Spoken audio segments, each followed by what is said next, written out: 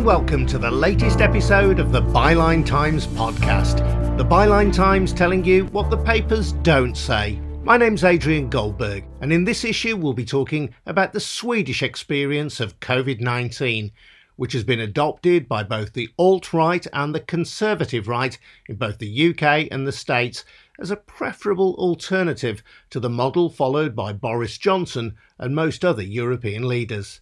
The public health official in charge of Sweden's response, Anders Tegnell, has called lockdowns of the kind previously embraced by Britain as using a hammer to kill a fly.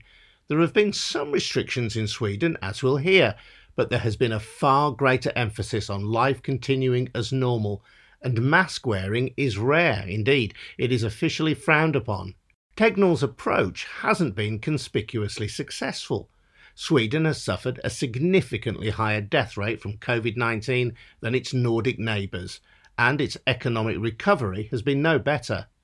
Despite that, his message has been echoed in mainstream sections of the UK media, with a Daily Mail opinion column recently referring to the latest partial lockdown in London and large parts of northern England as authoritarian. And it said, with every turn of the COVID screw, the country descends further into insanity. From the same stable, Peter Hitchens has talked about lockdown lunacy whilst defending Sweden's methods. In this episode, we'll hear from a leading UK epidemiologist who tells us that in any case, it's simply pointless comparing us with them. We can't compare Sweden with the UK. They're very, very different in terms of population density, demographic makeup, as well as public compliance and trust in government, etc. And later, how the voice of opposition in Sweden to Anders Tegnell's approach is being silenced. I know two doctors, at least one epidemiologist, who've actually left Sweden, and they've cited the reasons of leaving Sweden is that they cannot live in a country where scientific discourse is absolutely oppressed. All that to come. But before we get cracking, just a reminder that the Byline Times is an independent news source, reporting without fear or favour. We don't have a wealthy backer. We don't take government advertising. We're free of any corporate influence.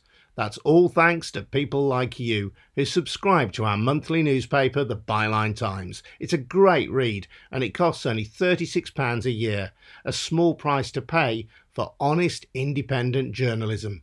You can find out more at bylinetimes.com. That's bylinetimes.com. Now let's start with a voice from Sweden. I first got interested in this story in April when I spoke to a hospital consultant from Stockholm, Dr. Anders Jansson, who told me how the country was dealing with the first wave of coronavirus. One can say that it has been hesitant and low-key. Our state epidemiologist, Mr. Tegnell, I've heard him say that in an interview, he's very much against taking unnecessary steps in the process, which means that, in my opinion, we've reversed the way I think one should attack a problem like this, and that is, when in doubt, early on in the epidemic, before we know a lot about the virus and the exact way it spreads, one should not take chances. One should be very active from the get-go in trying to contain the disease. So early on, I was looking at other countries, how they were managing it, and we have countries like Singapore and Hong Kong and Taiwan, and now also South Korea, that have been very successful in actually containing the spread from an early standpoint, and we didn't quite do that. The first thing that I feel went wrong is that we didn't quarantine people coming back from the Alps, from the Italian Alps, even though we had at the time a very good idea that the disease was spreading in the Alps. That, I think, was a major mistake, not to quarantine them, because we didn't even give them any advice on not putting risk groups at risk. We let them even work in the healthcare system or in care for the elderly.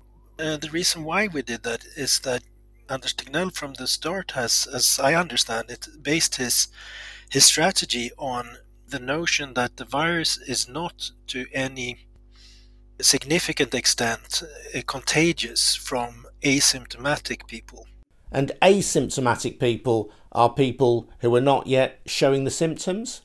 Exactly. They've caught the virus, but they have not yet developed symptoms. Anders Tegnell believes that if you are asymptomatic, then that if you have the virus but are not showing the symptoms, then you are not contagious to other people. That underlies the Swedish approach? Yeah, that is my understanding, because otherwise I can't see how it could be rational to let these people even work with extremely high risk patients. For example, there was nothing from the Swedish healthcare authorities that said that I couldn't go back and work with, say, in a hematology department where the patients totally lack an immune system for a number of weeks. There was nothing expressed that you couldn't actually go back to, even that kind of work. So in theory, you could have visited the Italian Alps, where we know there was a significant outbreak of coronavirus. As long as you were coming back into Sweden showing no symptoms, you could have gone and worked with very vulnerable people. Actually, the advice was that you should go back and work and lead your life exactly like usual. That was the only advice. No, they were not discussing any exceptions to it. So, to my amazement, the whole Swedish healthcare and elder care system just took this as a truth and acted accordingly. So these people actually went back to work. I've been contacted by nurses that were encouraged to go back to work, even in a hematology department.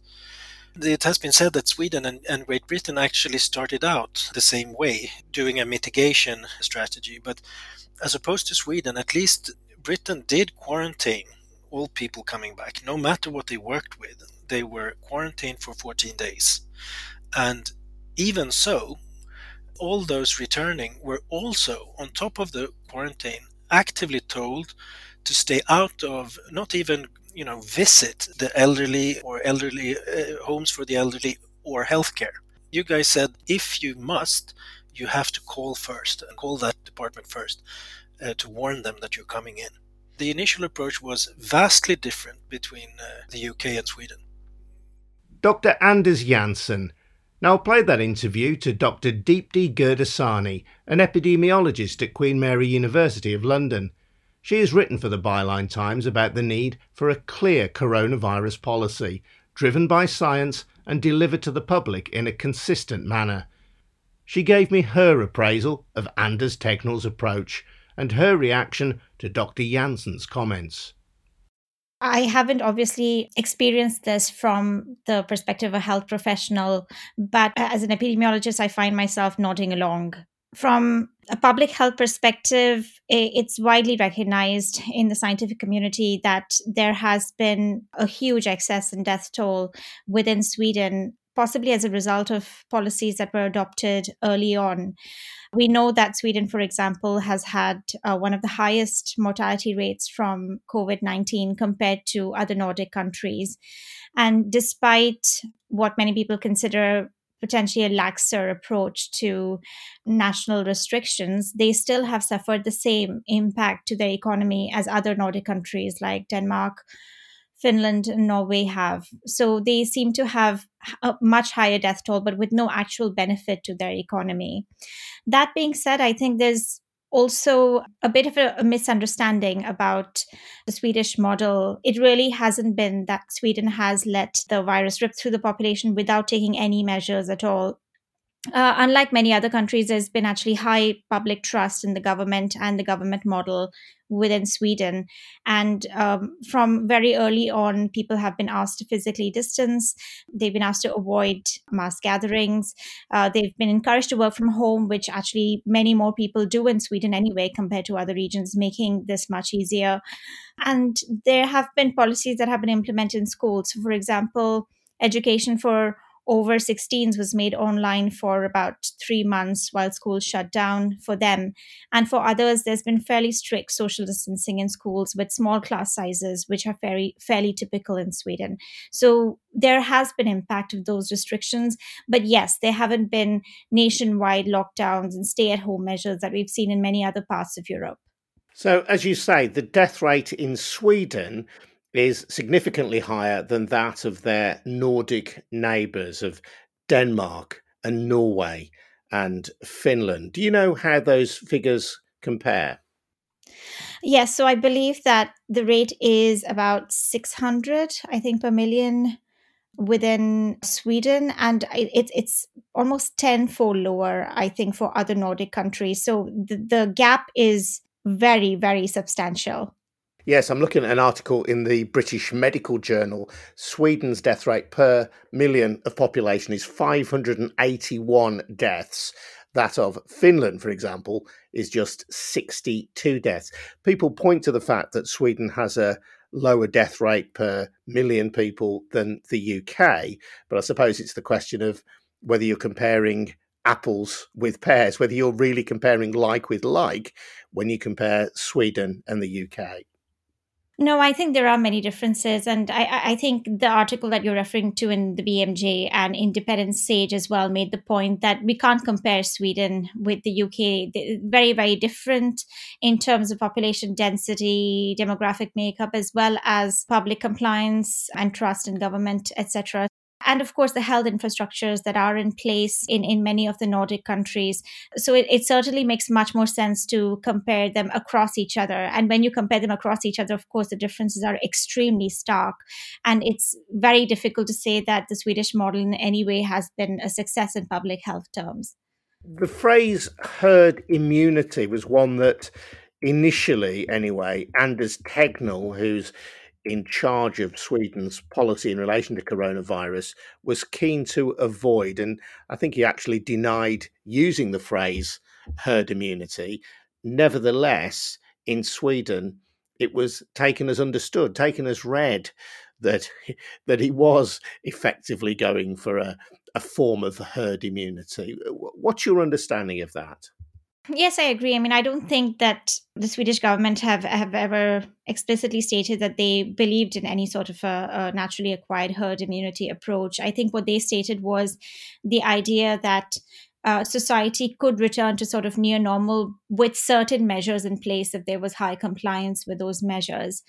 Unfortunately, if those measures are not effective, in many ways, the impact can be the same as countries that are actually formally adopting the idea of a naturally acquired herd immunity approach. Because essentially, if we don't put restrictions in place, it leads to uncontrolled spread across the population, which invariably leads to large numbers of hospitalizations, health systems becoming overwhelmed, and large numbers of deaths, which is what we've seen in Sweden. So I think whether or not they formally thought about naturally acquired herd immunity, they certainly didn't claim to do so, but we did see the impact of uncontrolled spread anyway across Sweden. And what is the flaw in the notion of herd immunity? Because people will be familiar with the idea that across populations, a number of people will get infected with a particular virus. Perhaps once you've had the virus, you'll then become immune to it. What is the weakness of that in regard to coronavirus? So, the concept of herd immunity has largely been used in the context of vaccination, where we essentially understand that if a large majority of the population is vaccinated and immune to a certain disease agent, it protects the small number of people who aren't vaccinated because they're far less likely to come into contact with somebody who has the disease. It's not usually been used in humans in the context of naturally acquired infection. And this concept is flawed not just for COVID, but for any other infectious disease. For no infectious disease have we ever used a strategy of exposing the population to the infectious disease to control it. That in itself is something that's not based in any sort of evidence or has been used in the past. For COVID, it's also clear that for other coronaviruses, we may not have long-term immunity and people are likely to get reinfected.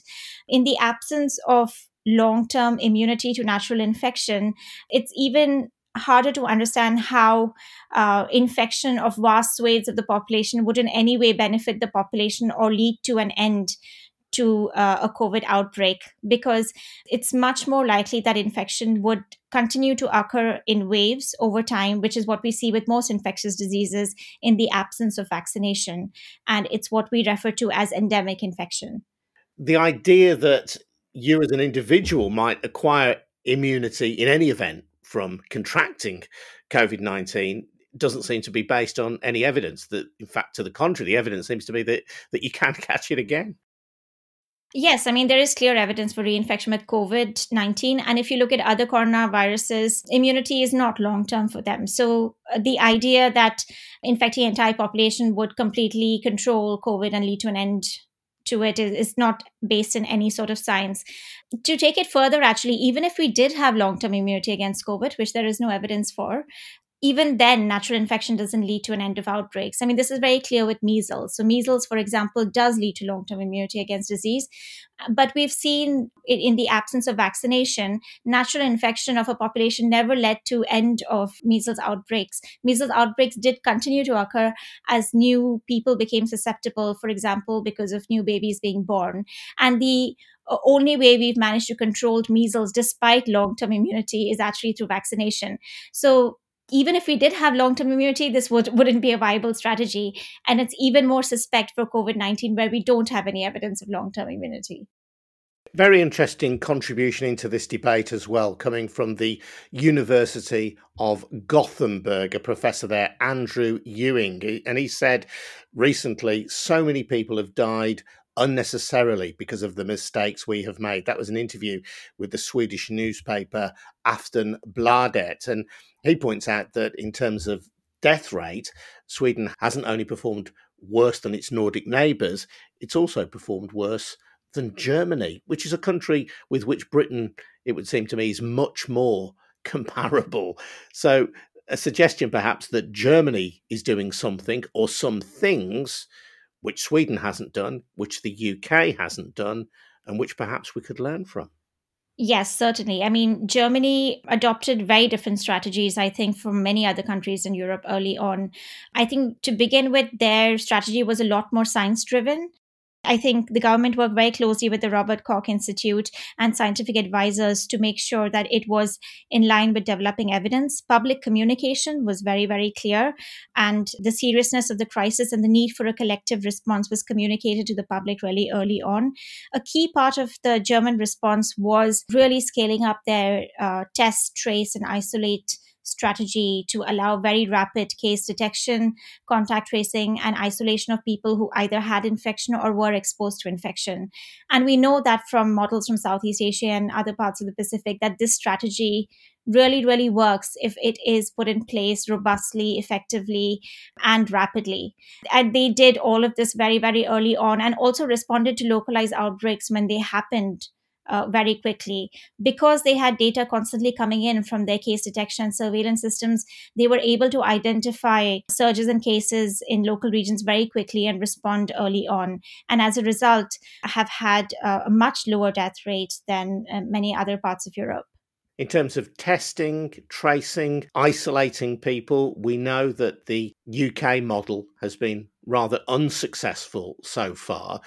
Are there any significant differences between the UK and Germany that would have prevented us adopting a similar model to them?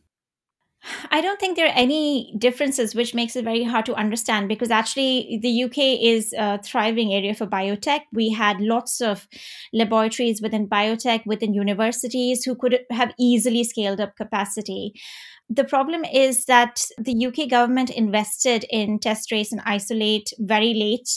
First of all, they initially said that testing wasn't part of their strategy because we had gone past the containment stage to the delay stage, which in itself was not based in science. And second, when they did start investing in it, they invested in private companies that had absolutely no experience doing this in the past.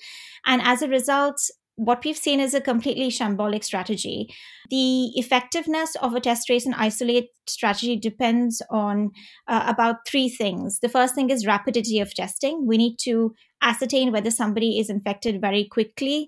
Then we need to find the people they've been in contact with rapidly and comprehensively. So we need to reach at least 80% of contacts. And the third is we need to be able to get people who are infected or exposed to isolate and provide financial support for this. The UK strategy has completely failed in all three regards. So, for example, we've had only 15 to 30% of tests being turned around within 24 hours in the private testing system. We've had less than 50% of contacts being traced, and less than 20% of people who are asked to isolate are able to isolate due to lack of financial support. By contrast, if you actually look at the NHS part of test and trace, because the UK government invested in private companies, but the National Health Service also carries out its own case detection and tracing for complex cases and for people who are hospitalized or for health workers. And among those, we find that more than 85% of tests are carried out within 24 hours, and more than 95% of contacts are traced effectively. So if had the NHS or local authorities or Public Health England and localized public health directors been in charge of this strategy, it's very likely we would have done quite well. You think it is as simple as that, putting it under the control of the NHS and local public health trusts? I don't think it's just putting it under control of the local health trust and the NHS. It would have also required a lot more resourcing and funding of those centers to be able to increase capacity. But given the government has poured billions into a private strategy that hasn't worked, they could have done that with local authorities and the NHS. And I think they would have needed to back up the strategy with a much better social financial support framework, which also hasn't happened in the UK compared to, say, Germany, where this is much more comprehensive. There is absolutely no point scaling up things like testing if we're not able to get people to isolate when they're contacted to isolate. And this requires people to feel secure in their jobs, have adequate financial support to be able to do so. Yes, I think I saw a figure suggesting that only around 11% of people in the UK have observed their full quarantine period. In some cases, at least, that may be because people are poorly paid. They need to earn money in order to live. So you're suggesting better social support would have encouraged more people to observe their quarantine rules. Yes, exactly. It's very clear from the Public Health England data that people intend to isolate. So there's an intention, they want to, but they're not able to. A third factor I think that comes into play here is very poor public health communication within the UK versus Germany. We've had very inconsistent communication from government at points really saying that this is a major crisis, and at other points really minimizing the impact of COVID, saying it'll be over by Christmas, saying that people should eat out to help out and return to their workplaces. And we've also had a lot of U-turns on things like mask use and the scientific evidence behind this. And it's no surprise that the public are probably quite confused about the seriousness of this and what they need to do to collectively respond. Clear public health communication is a cornerstone of public health response in the midst of a pandemic. And that's something that the UK has really failed on. In terms of test and trace, the Department of Health and Social Care said that NHS Test and Trace has contacted more than 1.1 million people and asked them to self-isolate. They said Dido Harding and her leadership team, drawn from the military, public and private sectors, have built the largest diagnostic industry the UK has ever seen. And they added, it is the equivalent of building an operation the size of Tesco in a matter of months. We need to improve in areas, and we are very much focused on that, but we should be talking it up, not down. I completely disagree with that. I think you have to measure how effective something in whether it works or not. It doesn't matter if it's an operation the size of Tesco, if it's actually not testing people rapidly, if it's not able to contact people's contacts and not able to help people isolate. It's a completely ineffective strategy from a scientific perspective. And it's really unclear why we had to build up an operation from like Tesco from scratch when we had local authorities and NHS labs and academic labs that have so much expertise in this area, are far better, far more reliable, and actually produce results on time. Just to conclude by going back to Sweden, there is a balance, many people would say, between the death toll in a country and the need to preserve life and preserving economic life, because from that, you can argue, flows improved mental health, improved health outcomes generally for people if they're able to feed and clothe themselves and have happy and fulfilled lives. Now, between April and June, the UK's economy shrank by just over 20%, 20.4%. Over the same period, Sweden's economy shrank, but only by 8.6%. So is there an argument to be made there in terms of a better balance between health cost and economic cost in the Swedish lockdown compared to the UK lockdown?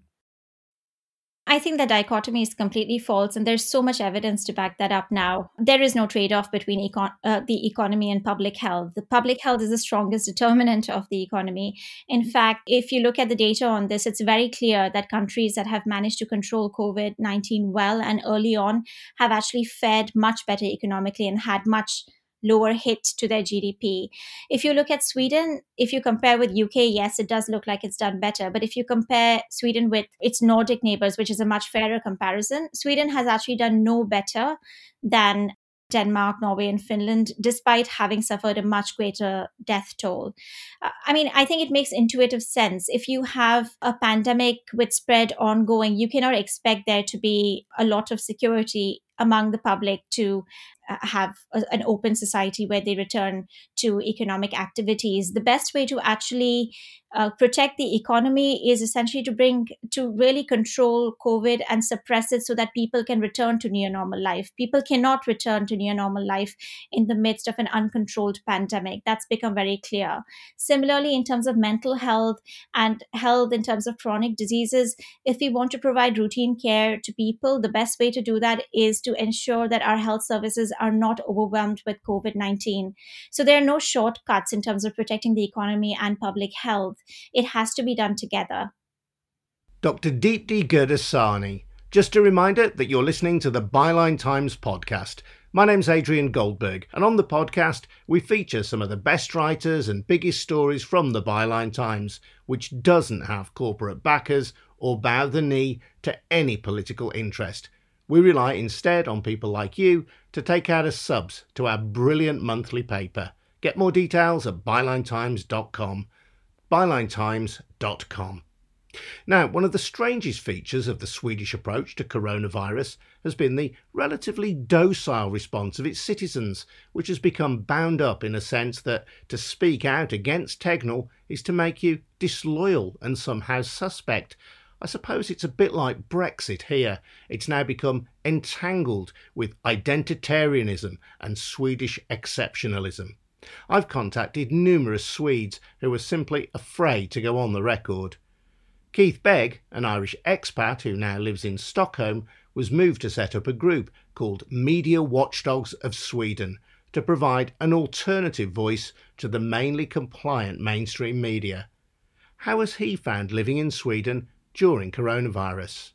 For me, I think I can sum it up in kind of 3 words. At the moment, it feels really scientifically, ethically, and morally bankrupt to be living in Sweden at the moment. I have many friends who are scientists who have been vilified by the Swedish media and by the architects of the Swedish strategy for voicing or challenging the status quo of what's going on in Sweden, especially around the strategy. So it's been incredibly difficult.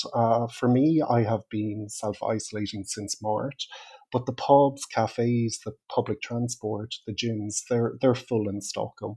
And I don't know whether nobody seems to care, but it also seems that there's so much apathy around the severity of coronavirus. So that's why it feels to be very ethically and morally bankrupt from what I'm witnessing in Sweden right now. When I spoke to Dr. Anders Jansson in April, who's a hospital consultant, he said he was concerned that asymptomatic people who may well have coronavirus but who are not showing the symptoms, were being allowed to work in care settings with older people and so on in hospitals. Has anything changed to your knowledge about that? There are thousands of care workers who are working on 0-hour contracts. So many of them are compelled to go to work even if they are sick. They do not receive or are exempt from receiving social welfare payments. And from what I've heard, I have a mother-in-law in a home in Gävle, which is about 2 hours north of Stockholm. They do not wear masks. The care home workers do not wear masks, and the PPE is quite lacking also. And we're hearing stories all the time. There is no cohesive strategy to protecting the elderly. In the UK imagination, Sweden is perhaps a tad boring, but a country that is extremely efficient, a country that gets things done. And yet here it is standing apart from the world on this particular strategy. How do you explain that? Is it an example of Sweden getting things done that countries like Britain just can't manage to get their act together in the same way? Well, I think Sweden has had a very good PR strategy at promoting itself abroad. You know, the interest with the government here, it says that that all authorities literally have the power during the pandemic. So the health authority here has the power, and the government rest in the shadows. But there was a law passed that gave the government 3 months to initiate strategies to slow the virus down. They didn't use that law, they didn't invoke that law. So, as for efficiency, I would say, to describe what's happening in Sweden, it's organised chaos. It is different to the UK, isn't it? Apart from that legal proviso that you've mentioned, the power is vested into the public health officials rather than into the politicians, presumably to stop some of the rows and the political mudslinging that we've seen here in the UK. Yes, absolutely. But these laws need to be updated. Sweden, in the last several years, has proved that its disaster management has been absolutely diabolical. I mean, if we go back to the 2018 forest fires, they had to get help from all over Europe. There was no coordinated effort. And also with the Estonia disaster, where many hundreds of Swedes lost their life, there was no coordinated effort. So the fact is, they've had many, many precedents of disastrous handling of events, and still they have not learned their lesson. And what has been the view of the Swedish public and the Swedish media to the Swedish exceptionalism, if you like, of the Tegnell plan? Well, you've hit the nail on the head when you say about exceptionalism, and that has become more profound during the pandemic. You will hear many Swedish people saying, "Oh, we got it right and the world got it wrong." It's like as if there is just a mask over facing the truth of what's happening here. The media here has been absolutely gaslighting in relation to the severity of the pandemic. They let incompetent, from what many of us see, incompetent experts rule the roost and basically go unchallenged in the media. They will publish verbatim what they say without any challenges to what they're actually stating. And my big concern is in the middle of the pandemic, the Swedish media were bailed out to the tune of 700 million Swedish kronor. So that's about 70 million euro. Now, this was at a time when most of the care homes across Sweden did not have oxygen. And not only that, frontline workers were being denied oral protection under an Anders Tegnell edict that basically said that it wasn't needed. And even still today, masks are not recommended in hospitals. So the media has been really, really complicit in supporting a strategy that, in my view, has failed tragically and miserably also. So the Swedish media was bailed out to the tune of 700 million krona. In your view, that has compromised them. They have not been willing to speak out or challenge the Tegnell orthodoxy. Without a doubt, that has been the case. I know 2 doctors, at least one epidemiologist, who've actually left Sweden. And they've cited the reasons of leaving Sweden is that they cannot live in a country where scientific discourse is absolutely oppressed. And if you don't follow the mainstream of what is being said, despite there being proof from meritorious research institutions and scientists from all over the world, you are vilified. And it has happened to so many scientists here. There's been smear campaigns against them, and it has forced many into exile, essentially. And I know of many more that will follow.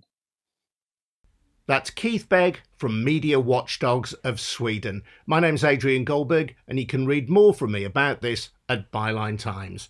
I'll be back with the podcast in a fortnight. Before I go, though, just a reminder that the Byline Times is an independent news source, holding to account those with money and power. We can only do that because of people like you who subscribe to our monthly newspaper, The Byline Times. It's a great read and costs only £36 a year, a small price to pay for honest, independent journalism.